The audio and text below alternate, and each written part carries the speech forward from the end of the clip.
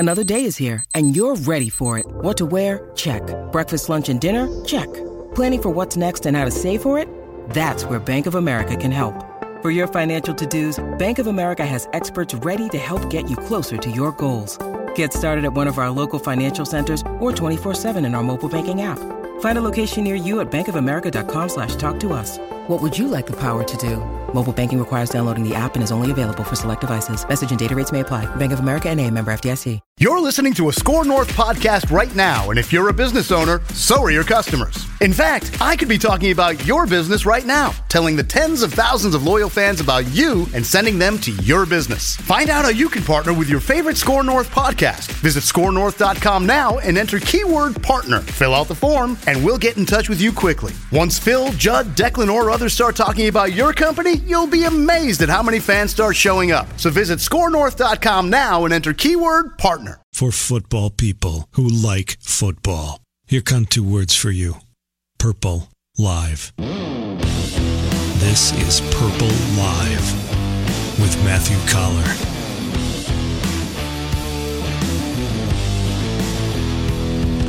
All right, welcome into Purple Live. Matthew Collar along with ESPN reporter Courtney Cronin.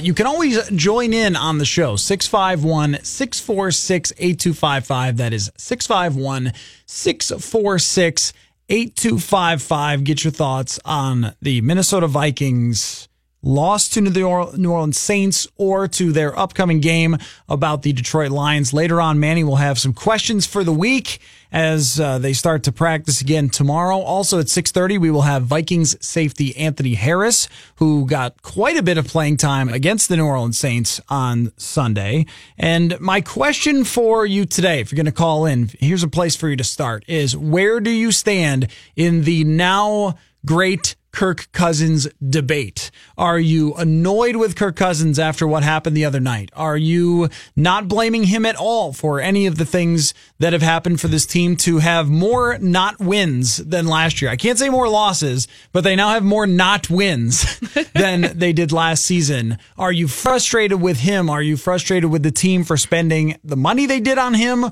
Or are you feeling like they are in a great spot with him as their quarterback and it's really other issues for why they are not top of the NFC? Courtney, after a couple days to reflect on Sunday's game, and I watched the film back, I know you do the same thing. What was your ultimate takeaway about the way Kirk Cousins performed against the Saints? Well, I'll take it back one step further. My ultimate takeaway from that game is that the Thielen fumble didn't have to be the dagger. It was in that very moment, but it didn't have to be. And I think with Cousins, he played well throughout the first half. And then it was that one mistake I think had everybody shook, really. They come out in the second half, in the third quarter, and you see that first series, the near interception by Manti Te'o, the not really smart 4th and 1 from your own 45 pass to Laquan Treadwell. I mean, we were talking about this in game. It wasn't exactly a great pass. It was a bad read to begin with, considering Marshawn Lattimore's on him. So, just kind of decision things like that. And when you watch it back, he's got Aldrick Robinson underneath who's open. I believe Thielen was open as well. There were just it's just kind of the same, a lot of everything. I don't think Kirk lost in that game necessarily because you have two big mistakes by your two top players, which just cannot happen. And I also think that that's why it's not, I don't think that the freak out mode, for me at least, I'm not chalking this thing up as the worst loss that they've had because those are things you get over. Adam Thielen and Stephon Diggs don't typically, and they won't continue to make mistakes like that. But I do think there are some concerns with Kirk Cousins that people, I don't know why, there's a good portion of this fan base that just doesn't want to hear it. 8 games into his career, he's got really good numbers. He's got good Pro Football Focus grades. He has a good quarterback rating. And there still is, though, almost each week, something that makes you wonder about whether he can win that big game. And then, yes, Stephon Diggs stops on that route. But also when I look back at the tape, you see Kirk Cousins doesn't really look at where he's throwing the ball. No, his eyes. He doesn't see his receiver. The corner, whoever was with him, PJ Williams, the guy he picked apart in the first half. he continues going, and it's like Kirk didn't see Diggs stop. I don't think that's what, and that's kind of what we got to in postgame, where he wouldn't address that part. Did you see him stop? Because I don't think he did. I think that he honestly thought he was going to keep going, that he would have been able to do what he's done all season long up through the first 8 games of the season, throw it to a spot, expect your guy to get there, particularly when you're in man coverage. So the question that it brings me to, and yeah, that interception is now being put entirely on Diggs, and I don't think it is. I think it's on both of them. I think it's Diggs for trying to make a play, which is what he has done with Kirk Cousins well on a couple of occasions. I remember a sideline pass, possibly against the Rams, where Cousins was rolling out and Diggs found some space. There was definitely one against Arizona. Same thing. It's the scramble drill. He's rolling out. And I mean, Mike Zimmer wouldn't say on Monday that it was entirely Diggs' fault. So he was saying, well, we have the scramble drill, and then he went on about how he doesn't want people to take responsibility. But where I'm moving to in this conversation about Kirk Cousins is not as much on whether we think he is great or not great. Like, we can leave that to TV people who have 30 seconds to spout out Kirk Cousins' opinions. But since we have a little more time, are the things around Kirk Cousins on this team, now that we know they're not trading for anyone, are they good enough to make up for some of these shortcomings? The shortcomings aren't going to disappear. They've been there the whole time. And we know that he can make really good throws and put up big numbers. But I think what ultimately determines where this team goes is how they play on defense and whether Dalvin Cook comes back and if they can find a way to protect him, which I'm skeptical of. And that's where I get with this team in wondering if they can beat the best in the NFC is I'm not sure that they have enough around him to paint over some of those shortcomings that are not going anywhere. Receiver-wise, yes. Tight end-wise, I mean, they're not being able to use Kyle Rudolph the way that John DeFilippo, and I mean, the strategy that you would think would have been brought over from Philadelphia, that's not really your number 3 receiver at that point. So I think that skill position-wise, they do. Dalvin is a good place to start. Why don't we go there? Because we can bring in the run game, we can bring in the offensive line. We knew the offensive line was going to be a problem. It was not going to get any better, regardless of injuries, and you have to move guys around. Maybe you find a better spot for so-and-so, like for maybe Rashad Hill is better at left tackle. But that's not really the position you want to be in, having to rely on that for the rest of the season, considering this tough NFC North stretch they're about to face, starting with Detroit this weekend. I think that once they do get Dalvin back, which, is starting, as I said, it's looking like after the bye, which is week 11 in Chicago, I think you can open things up more. I think you can actually have a screen game, establish it, and stick with it, unlike what you've been able to do so far where, Latavius Murray gets, how many passes? He had he had 5, actually, I think this might have been like a season high for him so far. 5 catches for 39 yards in that game this past weekend, which that's just not his role. Couple were at the end. Yes, I mean, that's not something that that's not just a particular strength of his. I mean, that's why you have and why you drafted a guy like Dalvin Cook. So you get him back. It's a different element of the offense you haven't been able to rely on. But can the offensive line hold up whenever that point is? If it is week 11, considering they faced a lot of injuries, is Riley Reiff going to be back? It just feels like with this team, everything kind of needs to be perfect in order for it to be firing on all cylinders, because we saw how good the offensive line was when it was playing against a really bad run defense, able to protect, get Murray out to the second level. But what happens when that competition is much, much, much better that you're going to face? I think there's, in a way, they've had to play with one hand tied behind their back because of the offensive line, and I just think that this is as good as it's going to get. Okay, answer this for me. And if you want to give us a phone call, you can answer this as well. 651-646-8255. 651-646-8255.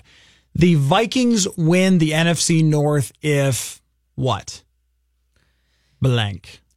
NFC North, they win if they do this. Well, certainly. I mean, they've got to beat the Packers at home. That's where you start if you have a very easy tiebreaker that way.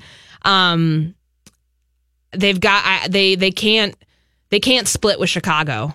I think that they've got to win both of those games, and it's going to be tough to do just because of the way Chicago's playing right now.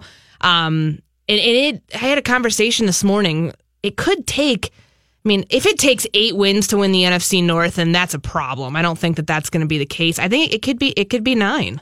9-7, 9-6-1, if that's what the Vikings are, that could win you the division. I mean, that just shows you how good the NFC North is, and that it's a division of the NFL that just cannibalizes itself week after week. But I think that you do that, and I think that you have to split with Detroit because Detroit is so tricky. I never pick them to sweep the Lions, no matter how bad the Lions are playing during a certain stretch, like losing and getting torched by the Jets in the first part of the season, or how good they are. I mean, they're just such an up and down team. I don't know the identity of that defense just yet after what they allowed Russell Wilson to do this past weekend. That one is always tricky with me, so I think you have to split with them, and I think that starts with getting a win at home this weekend. One of the things that is going in Chicago's favor, because I agree about beating Chicago if you really want to make this happen and getting a win against Green Bay. I mean, I think that your short answer could just be take care of the NFC North in order to win the division, that they're going to have to do that. It's just no easy task. Like, right. I'm trying to be realistic about it. I'm looking at Chicago's schedule, and they have games on their slate that are just guaranteed wins. Like, if you lose, it would be stunning, which, well, to one of these teams, Minnesota lost, so it's possible. They go to Buffalo this week, and Buffalo is going to start Nathan Peterman. So that one could be a 20-point win. Or Terrell Pryor. He signed as a wide receiver, right? Well, he's their best quarterback now. You watch what they did against Brady last night. I mean, their defense is pretty good. Pretty good, and they're going to be going against Mitchell Trubisky. How are they going to score any points? Like, Nathan Peterman's going to be their quarterback against probably the best defense in the NFL in Chicago now. They're not going to score any points. So let's just say that's an easy win against Buffalo. They face Detroit twice still, and if their heart's not in it, Chicago can beat them. They also have Giants and they have San Francisco on their schedule. Now, when you look at the Vikings schedule in comparison, the only game where you would say, oh yeah, that's definitely mark it down if they lose it's stunning is Miami, right? And even then, Miami has their moments. But the rest is Detroit, Chicago, Green Bay, so 3 straight NFC North games, at New England, at Seattle. You mentioned that earlier. That is an incredibly difficult back-to-back games. And then they end with Detroit and Chicago again. I mean, I think that they have it. You're focusing on the schedule and the division. I think that this is really an uphill battle for this team, that they're going to be very much tested. They took care of the easy teams on their schedule outside of Buffalo, but now it's pretty much all tough teams the rest of the way, unless Detroit just mails it in. And that's what you expect. Obviously, with schedule makers, they want this, from the league office. But the way that the Vikings schedule, and this is why back in July on my vacation in Colorado, I clapped back at somebody. I was very irritated because everybody was acting like my pick of the Packers winning the division was so outlandish and just negative and awful. I'm like, look at their schedule. Just look at it. I mean, they started out with a fairly relatively okay. You have San Francisco week 1 at home, win. You look at the Green Bay game. You didn't know what Aaron Rodgers would look like coming out of that debut. Obviously, you see what he did against Chicago. Okay, I marked that down as a loss, and then they tie, and then you should have a win there against Buffalo, and then you have a stretch that's the Rams and the Eagles, and that's kind of your first really, really tough stretch. So then you kind of have, all right, it's the Cardinals then, and then it's the Jets. You're going downward a little bit, and then you go back up. I mean, it's just constantly been little tiny break here, long stretch of very hard teams. Little tiny break here, another stretch of really hard teams. And their division schedule, the way that these games are lined up, does not do them any favors. Yes, there's a bye in the middle of this there, but they have to start back out a very tough stretch or pick one back up in Chicago, in a place that they have typically not played very well. And as I said with Judwin on this last segment, they're 1 interception away from losing that game last year. And that is that is typically what happens in these Chicago games.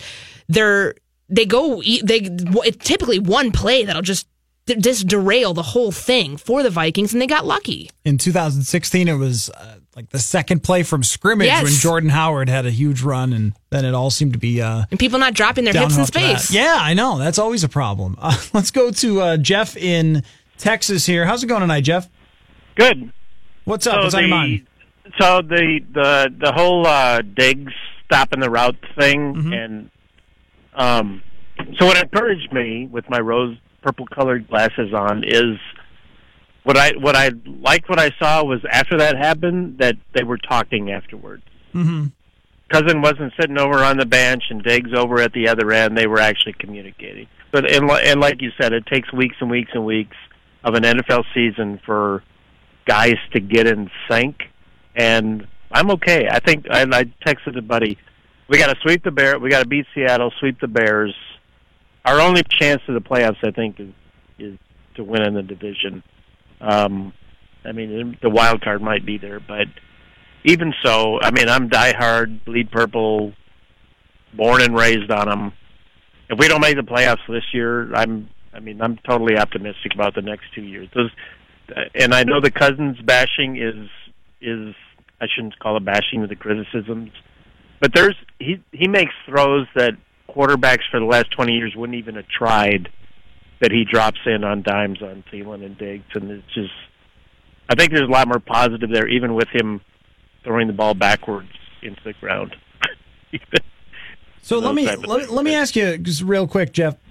Just when it comes to this team, what is your confidence level that they can win the NFC North? I know that you just said you're a purple rose-colored glasses, but the schedule is pretty tough. There's an argument to say that they did not beat the teams in the big games that they've had, the Rams and the Saints, but they also didn't get murdered by either one of those two teams either. Yeah, but they could have. They could have easily beat the Rams, and they should have beat the Saints. And I think it was Phil that was saying, and it's not Thielen's fault. If he doesn't fumble, we win that game. Some of that stuff I put on coaching. And who was it? Was it Lattimore or somebody in his press conference that said, "Man, it was a dogfight," and then in the third quarter, Cam Jordan. Yep. Yeah. Cam Jordan. Sorry. Yeah, they had that one mistake, and everybody just some leader needs to come in there, whether it's Diggs or Thielen or Cousins, the coaches. Somebody's got to. That shouldn't have been the end of it. It shouldn't have been a deflation out of there. The Bears, I agree with you, Courtney. I don't think they're for real. But we got to beat him, and we got to beat the stinking Detroit team. But at least Golden State's not there anymore. Awesome. Thank you, Jeff, for the call. We appreciate Jeff. it. One thing I want to jump back on what Jeff said. There are throws, I agree with that Kirk Cousins has made, that we think about the tight window throw to send him to overtime, where he's been able to kick it into another gear. Mm-hmm. And that's something that they just didn't feel confident Case Keenum could do at a consistent level. I mean, how many times are we talking about the horseshoe and miracle plays and things like that with Case Keenum's tenure? You expect that out of a guy like Kirk Cousins, but you don't expect some of the things that we've seen where it just seems like there's what's the word I'm looking for? It's not perception, just a processing issue almost. Like, for as testy as Mike Zimmer got about the question the other night about his clock management and the hurry up situations, and Kirk the same way. They have not been very successful at 2-minute drives, and that's you can pin that on coaching, you can pin that on Kirk, you can pin that on play calling. Is it fair to say, and I tweeted this out after the game that on Sunday night, that Kirk is very good, but there's just times where instinctively there are things that are just missing from his game. Like when something goes wrong, we know the offensive line has issues, but if everything hits the fan on the offensive line, can Kirk still make a play and make something happen when things are not going perfectly for him? Sometimes not, but it's not an all the time thing. Right. That's just but that's what you get with him. That's what you expected to get with him.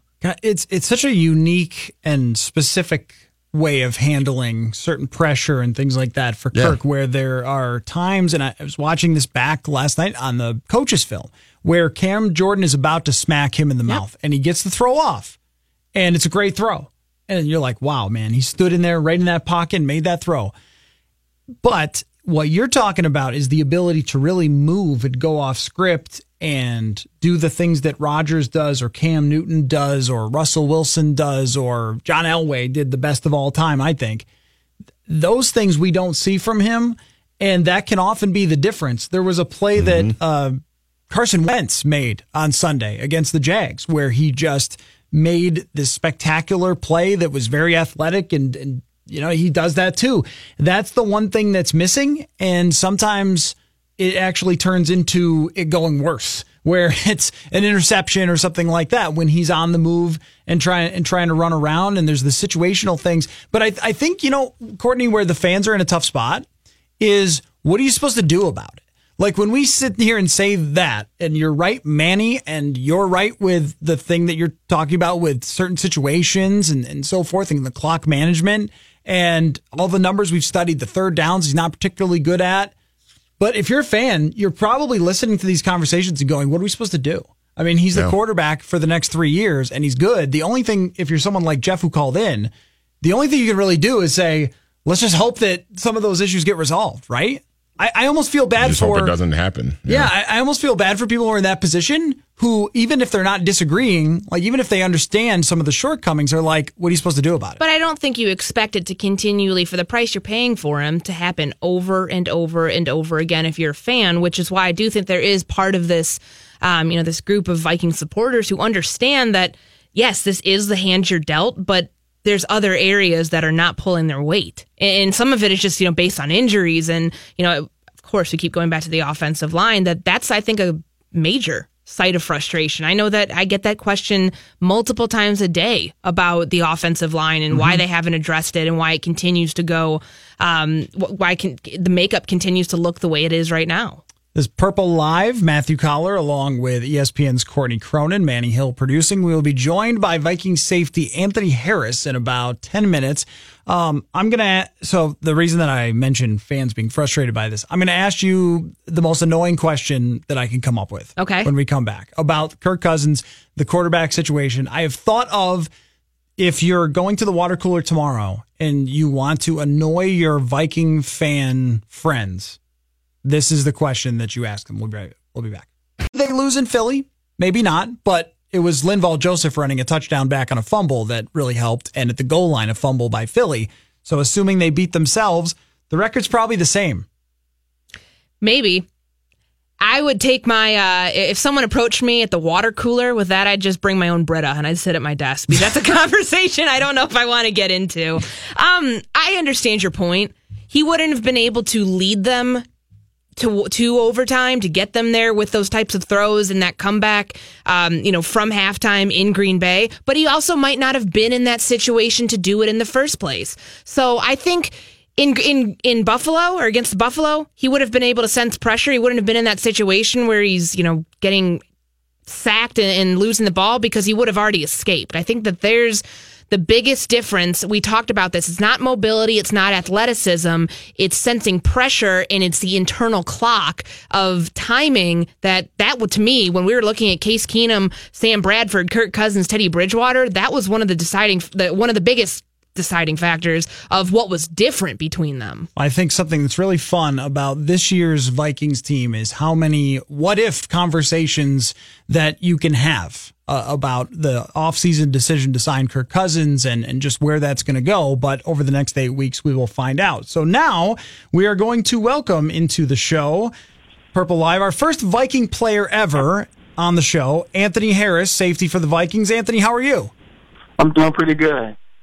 All right, Anthony, so tell me, this year you have stepped into a role here with Andrew Sendejo being out, so you've played a little more than you've played in the past. How have you felt like you have handled that, and where do you think the defense is overall? I feel like I've handled it pretty well. In the past, Sendejo or whenever Harris and those guys missed a little bit of time, I've got my number called. So I've just learned in the past that, you always want to stay prepared, stay in tune with the game plan and what we're trying to get done going into each week because, you never know when you can get called up or get pulled in to play a little bit more defensively. Anthony, sorry, I didn't mean to interrupt you there. One thing I thought was interesting, Anthony Barr saying yesterday at his locker, Coach Zimmer, after echoing the Saints game, that it's a good performance defensively. You hold Drew Brees to 120 yards passing. He's dinking and dunking his way to a 30-point win. But Barr had kind of mentioned that, you just don't feel that great because you didn't get the win. What do you take away from the way that, obviously you played 92% of snaps against the Saints. What do you take away from the defensive performance of how you were able to contain Drew Brees in that game? We were able to do a few things. We were able to, get to him on a few occasions. We were able to limit some of the big plays that they were able to, try to get against us. So I think overall we did a pretty good job of, not giving up big plays, rallying to the ball, trying to get a number of guys to the ball carriers. But we just got to do a better job of not hurting ourselves with penalties. And that's defensively, but that's just as a team as overall as well, too. Anthony, I'm curious about the depth on this defense and how you've seen it grow over the past couple of years. I mean, you're a big part of that, but also Holton Hill steps in that game and plays very well. Guys who didn't expect to get a chance, and they're in there and they're doing it. And maybe we just didn't notice, Anthony, because no one got hurt last year, it seemed like. Everybody was in except for maybe the one game Andrew got suspended or the one game Everson missed, but aside from that, and then this year there's more injuries. But what have you seen from some of the players that maybe fans weren't as familiar with, like yourself, Stephen Weatherly, and how they've been able to step into these roles? I just think, guys have just been able to, stay focused. Obviously, the front office has done a good job of, identifying players that they think, have the talent to be able to step in cases, injuries or whatever that may be. But I think guys have done a good job of just embracing the role, being a good teammate.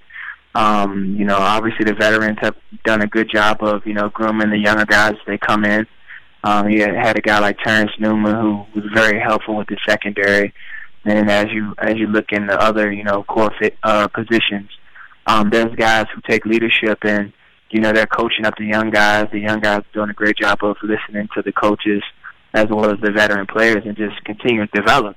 So I think that over time, as guys gotten increased roles, they've just been able to take advantage of all the preparation that they've been putting in leading to that point. The last few weeks, the narrative that's out there is that this Vikings defense is back. It's back to where it was in 2017, all the little things and big things that made this team and this defense the number one defense in the NFL, that things had changed from weeks 1 through 4. And the common theme and the common word we'd heard in the locker room is that things have been simplified, that, the scheme, the way it is, that you guys have been able to find ways to kind of just mitigate some of the issues that popped up in weeks 1 through 4. What to you is the biggest change that you've seen from weeks 5 through weeks 8? I think guys have, just went out there and tried to focus on playing football. We're not out there really, chasing to be the defense from last year. We're just looking to go out there and play really good team football, and that takes all 11 guys out there on the field. So everyone's been focusing on, going out there, doing their individual job at a high level, and then, hoping that if everyone does their job, that we'll end up with the results that we want. So we've just been focusing on that, focusing on the fundamentals, but as well as, still trying to chase some of our goals, which is, being able to stop the run, limit, giving up big plays, getting people in the third down, creating turnovers, and then getting off the field. All right, Anthony, tell me something about yourself here. Every year, Courtney and I, we cover training camp, and we see all these guys come in, and they're undrafted players, and then they get cut, and then another crop comes in the next time, and every team has this going on. There's 30 guys who come in, undrafted guys, and then they come and they go quickly, and yet you've been able to stick here and carve out a role for yourself and then become a key player who steps in. What is it that you did that made you stand out and then stick with this team? Because a lot of guys might make it for 1 year, but then they're gone the next, and now you've become a player who's got a real role on this team.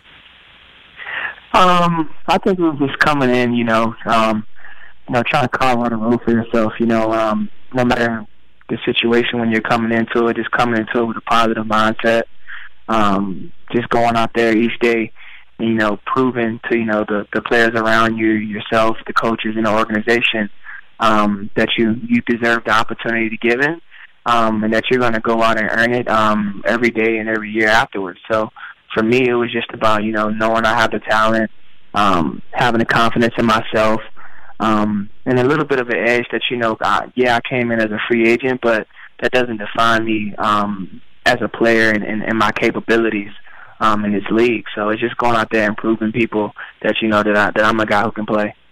So I saw a video on the internet few hours ago when I was doing some research for a radio show where you were at the Egan Pet Clinic and you were taken around. You were petting a very nice looking poodle named Walter. I think, named Walter. Yes, that's right. Was that? How did that come about? Do you have animals? Do you have dogs? Do you want to be a vet? I know you're a sociology major, so maybe that's kind of close to being a veterinary major. No, it's not. Not at all. No, not even a little bit. How'd you end up going to the vet? It was just one of those things, where as an organization we wanted to go out there and show appreciation for the different job fields. So we got the opportunity to go into different fields and just experience what the other people do at their job on a daily basis. And for me, it was going there, visiting the vet, and checking out some of the animals there. I don't personally own a dog or any pets, but it's something I enjoy. Obviously, with the season and traveling and different things, it's a little bit tougher with time and things like that. But I definitely enjoy dogs, and whenever I can get around them and have time to interact with them, I always try to take time to do that. All right, Anthony, I have to then show you my Greyhound. I'll show you a picture of the Greyhound. Maybe we can get you a Greyhound at some point. They're very easy to adopt. I'll tell you all about it tomorrow. So who's got the best animal on the team? Like, who has the best dog or cat? I'm not sure. Harrison dog, his dog is very energetic. So if you're someone who wants to get out in the yard and play fetch for a bit, I would probably say his dog is the most energetic and exciting. I was just telling him the other day that he might need to calm him down a little bit. But Kendrick's dog, his dog is really nice. I believe he has a Frenchie. But it's one of those dogs where it looks nice. You can have fun, play with them, but at the same time, they won't take too much energy from you. Harrison Smith having an energetic dog is like the polar opposite of what I would expect, considering he's such a mellow guy off the field. Or at least around us. At least around us, yeah. So how excited were you when you find that you're going to be walking into this palatial estate of a practice facility that they put a cryotherapy chamber in the training room? I know that you have a business in Richmond, Virginia, Cryorva, that you opened recently. Is that correct? Yeah. We've been open a year now. What do you get out of cryotherapy? I've done it a few times and I've been miserable doing it. Absolutely miserable.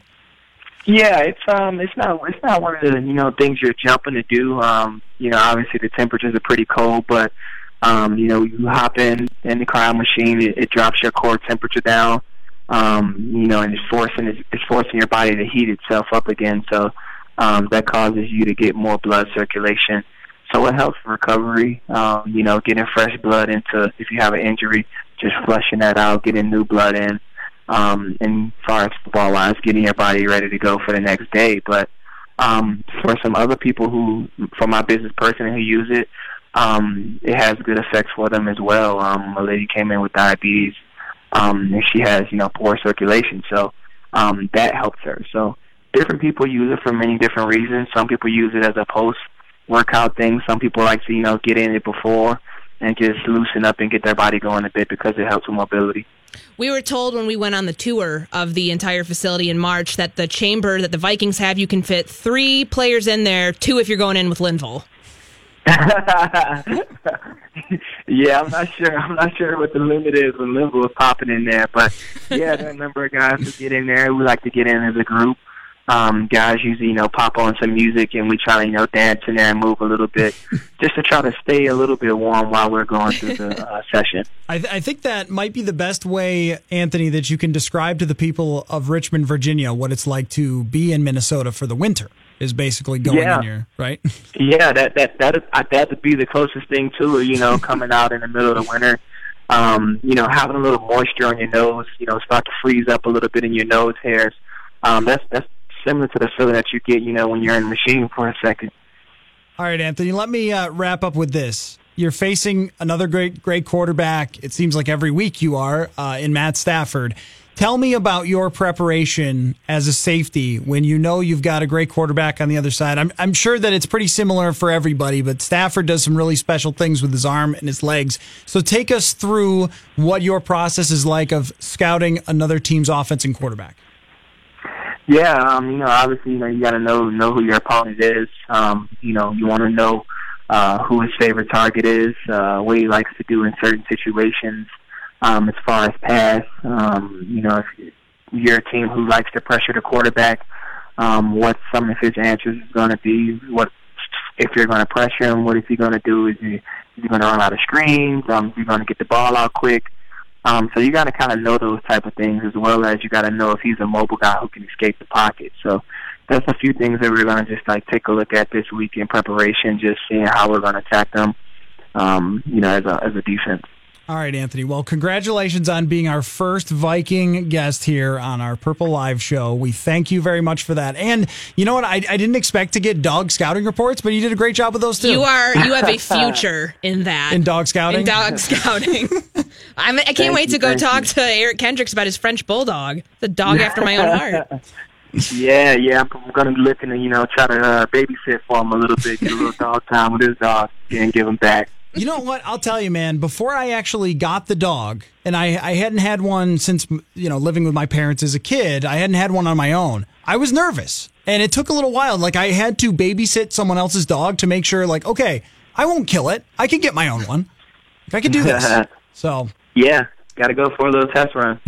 Yeah. All right. You might just have one at your locker in a day or two, and then you just might have to figure it out. So it won't be us, though. It's not us. Well, Anthony, awesome stuff. Always appreciate talking with you in the locker room, and we will see you around. Thanks for joining us. Thank you. Yeah, thanks for having me. It's a pleasure. Anthony Harris there, Minnesota Vikings safety, and we can safely say the best Vikings player guest we've ever had. The best. On the show. Number Bar one. none. Number one. Easily. Literally the first.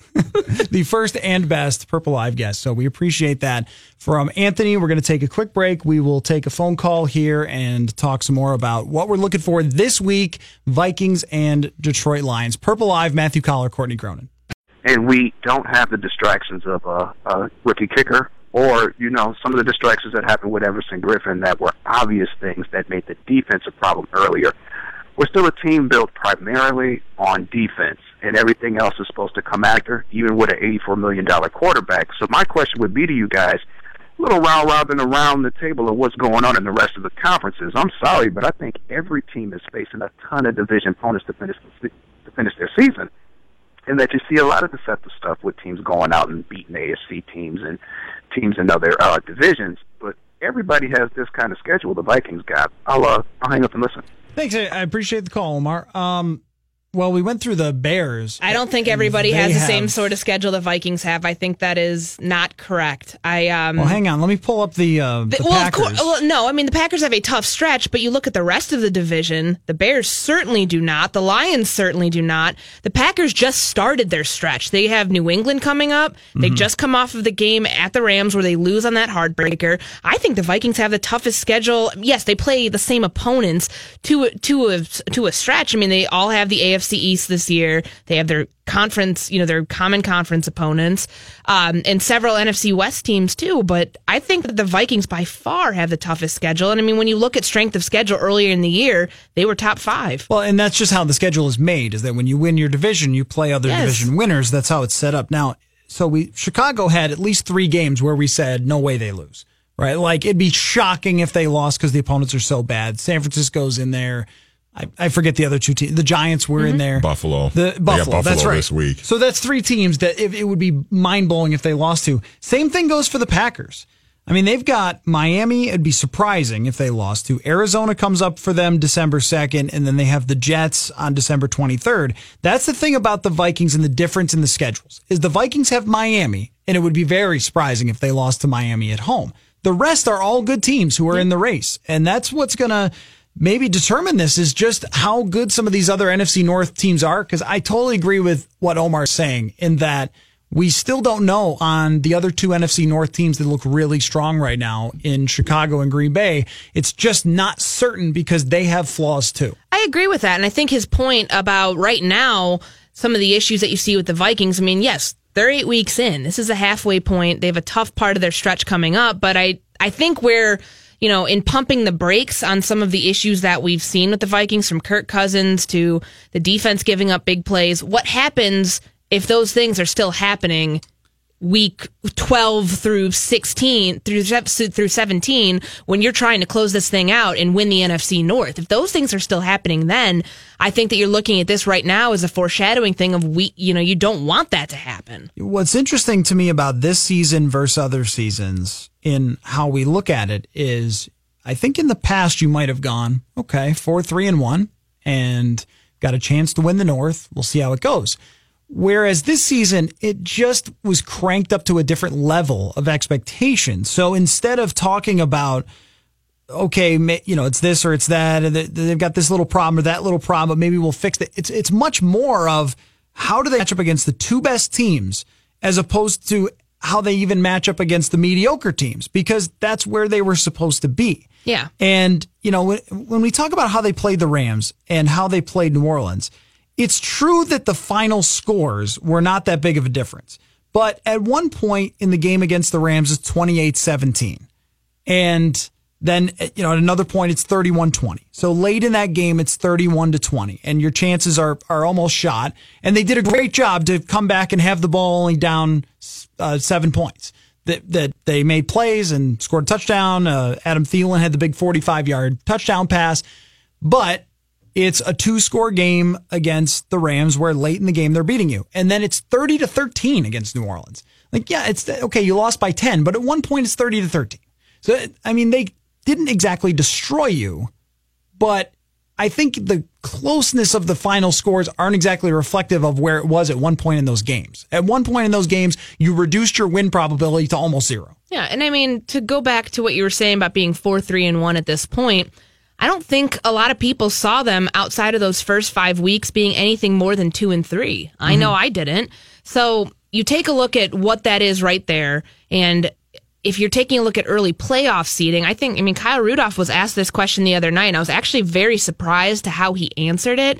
Considering guys are typically not even talking about the playoffs right now, but he was like, yeah, we're in a hole, and it was kind of, to paraphrase, they're with the Rams and the Saints. The top two teams, not even arguing that in the NFC, you take losses to them, that puts you behind the 8 ball considerably. I know Mike Zimmer said it's not a morgue. He thought it was a morgue in the post-game press conference the other night, and then yesterday reiterated that he still thinks he has a very good football team. I think they're a good football team as well. I don't think anybody's questioning that.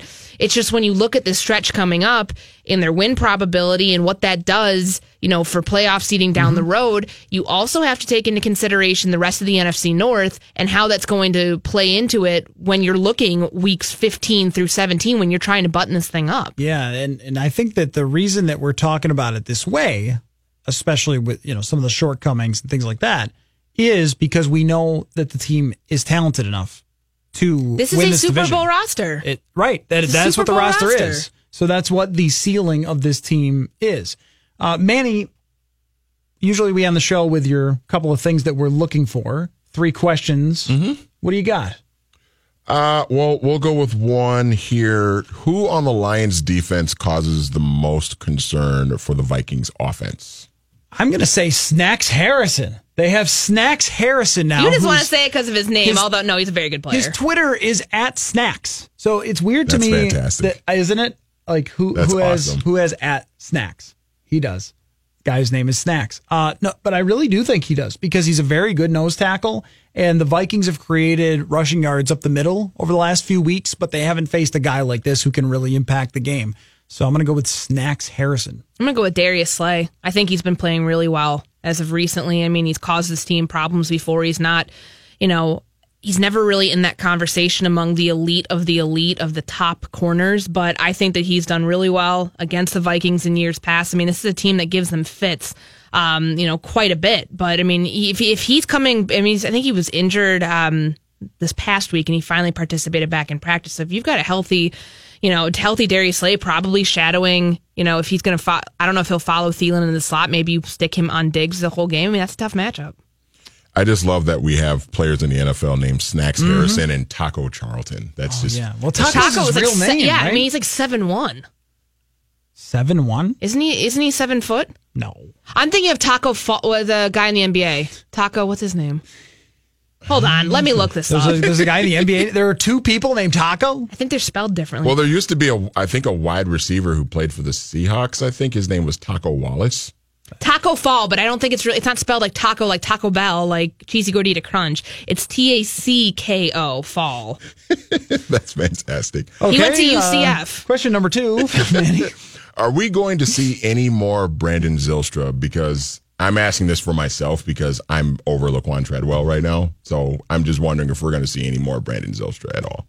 I say possible. More Aldrick Robinson. Yeah. I mean, look at his catch to touchdown ratio. He's playing pretty. He is what they wanted for that number 3 position, where it can be the occasional, a guy who has probably like 4 or 5 targets go to him a game, maybe, but he's that stretch the field threat that, can be that vertical threat you need in certain situations, especially on 4th down, apparently, and against the Jets. I can't help but wonder how many more chances Treadwell gets to make mistakes like he did, because if the ball's at the 33, there's a good chance you're holding Brees to a field goal, but you move him 15 more yards and it's just like guaranteeing him a touchdown. And on 4th and 1, I mean, it wasn't the best pass, because it was high, but you got to catch that. Yes, he could have made a play on the 4th and 1 too. He won his route initially, and I think Lattimore did make a good play, but you got to win that. Question number 3. I've given us an extra 2 minutes before the end of the show. Okay, so we're good. Can the Vikings make the playoffs without winning the division? As much of a cluster as the rest of the league is, I say it's possible. But you look at Seattle, like they're not first, and Carolina, they're not in first place either in their division. That's where the battle would exist. And Seattle looks pretty good at 4-3. Carolina is rolling. So I say tough. I say, well, okay. Now, if we're looking where the tie, I hate this tie so much because where does this play in? Like, are they a half game ahead or behind, or it's going to be such a mess. Well, then, okay. So I've got time to take the call then, Manny. Yeah. They were telling me. All right. What's up, Danny? Hey, how's it going, guys? Doing good. Hey, good. 2 quick questions for you. One is Murray's been talked about as like kind of a cut candidate potentially after the season, given sort of the cap space. Is that still true given the production, sort of his production, and then Cook's unreliability? That's my first question. And then second one, buy or sell, 10-5-1 wins the division. Cool. Thank you, Danny. I think I'll answer the second one. I'll take the first one. I think I'm going to sell 10 wins. I think that's going to be tough. I think that is tough. I would say 8 or 9, and then we'll have to see how the rest of the division plays. Well, you answer the first one. To recap Murray's contract situation, when they restructured him in March, the same day that recap, like a salary cap. Well, yes, is that what you mean? That's not what I meant, but okay. To get to Danny's question, they deleted the last year of his contract because originally he came here on that 3-year, $15 million deal. That's what it was, at least on paper. So I think he's, going into the season, you think, okay, Murray's back. You get Dalvin Cook back, but Murray's your really good secondary option if he's, if Cook's coming back slow. But now you look at this and you're like, he's been an incredible asset. Where would they be without him right now? So I think that there might be that conversation down the line, depending upon, when Dalvin Cook does come back this year. Okay, is Latavius Murray somebody that, do we really feel confident in Mike Boone and Rock Thomas that they're going to be able to take the load share, for Dalvin Cook next year, that they could part ways with him.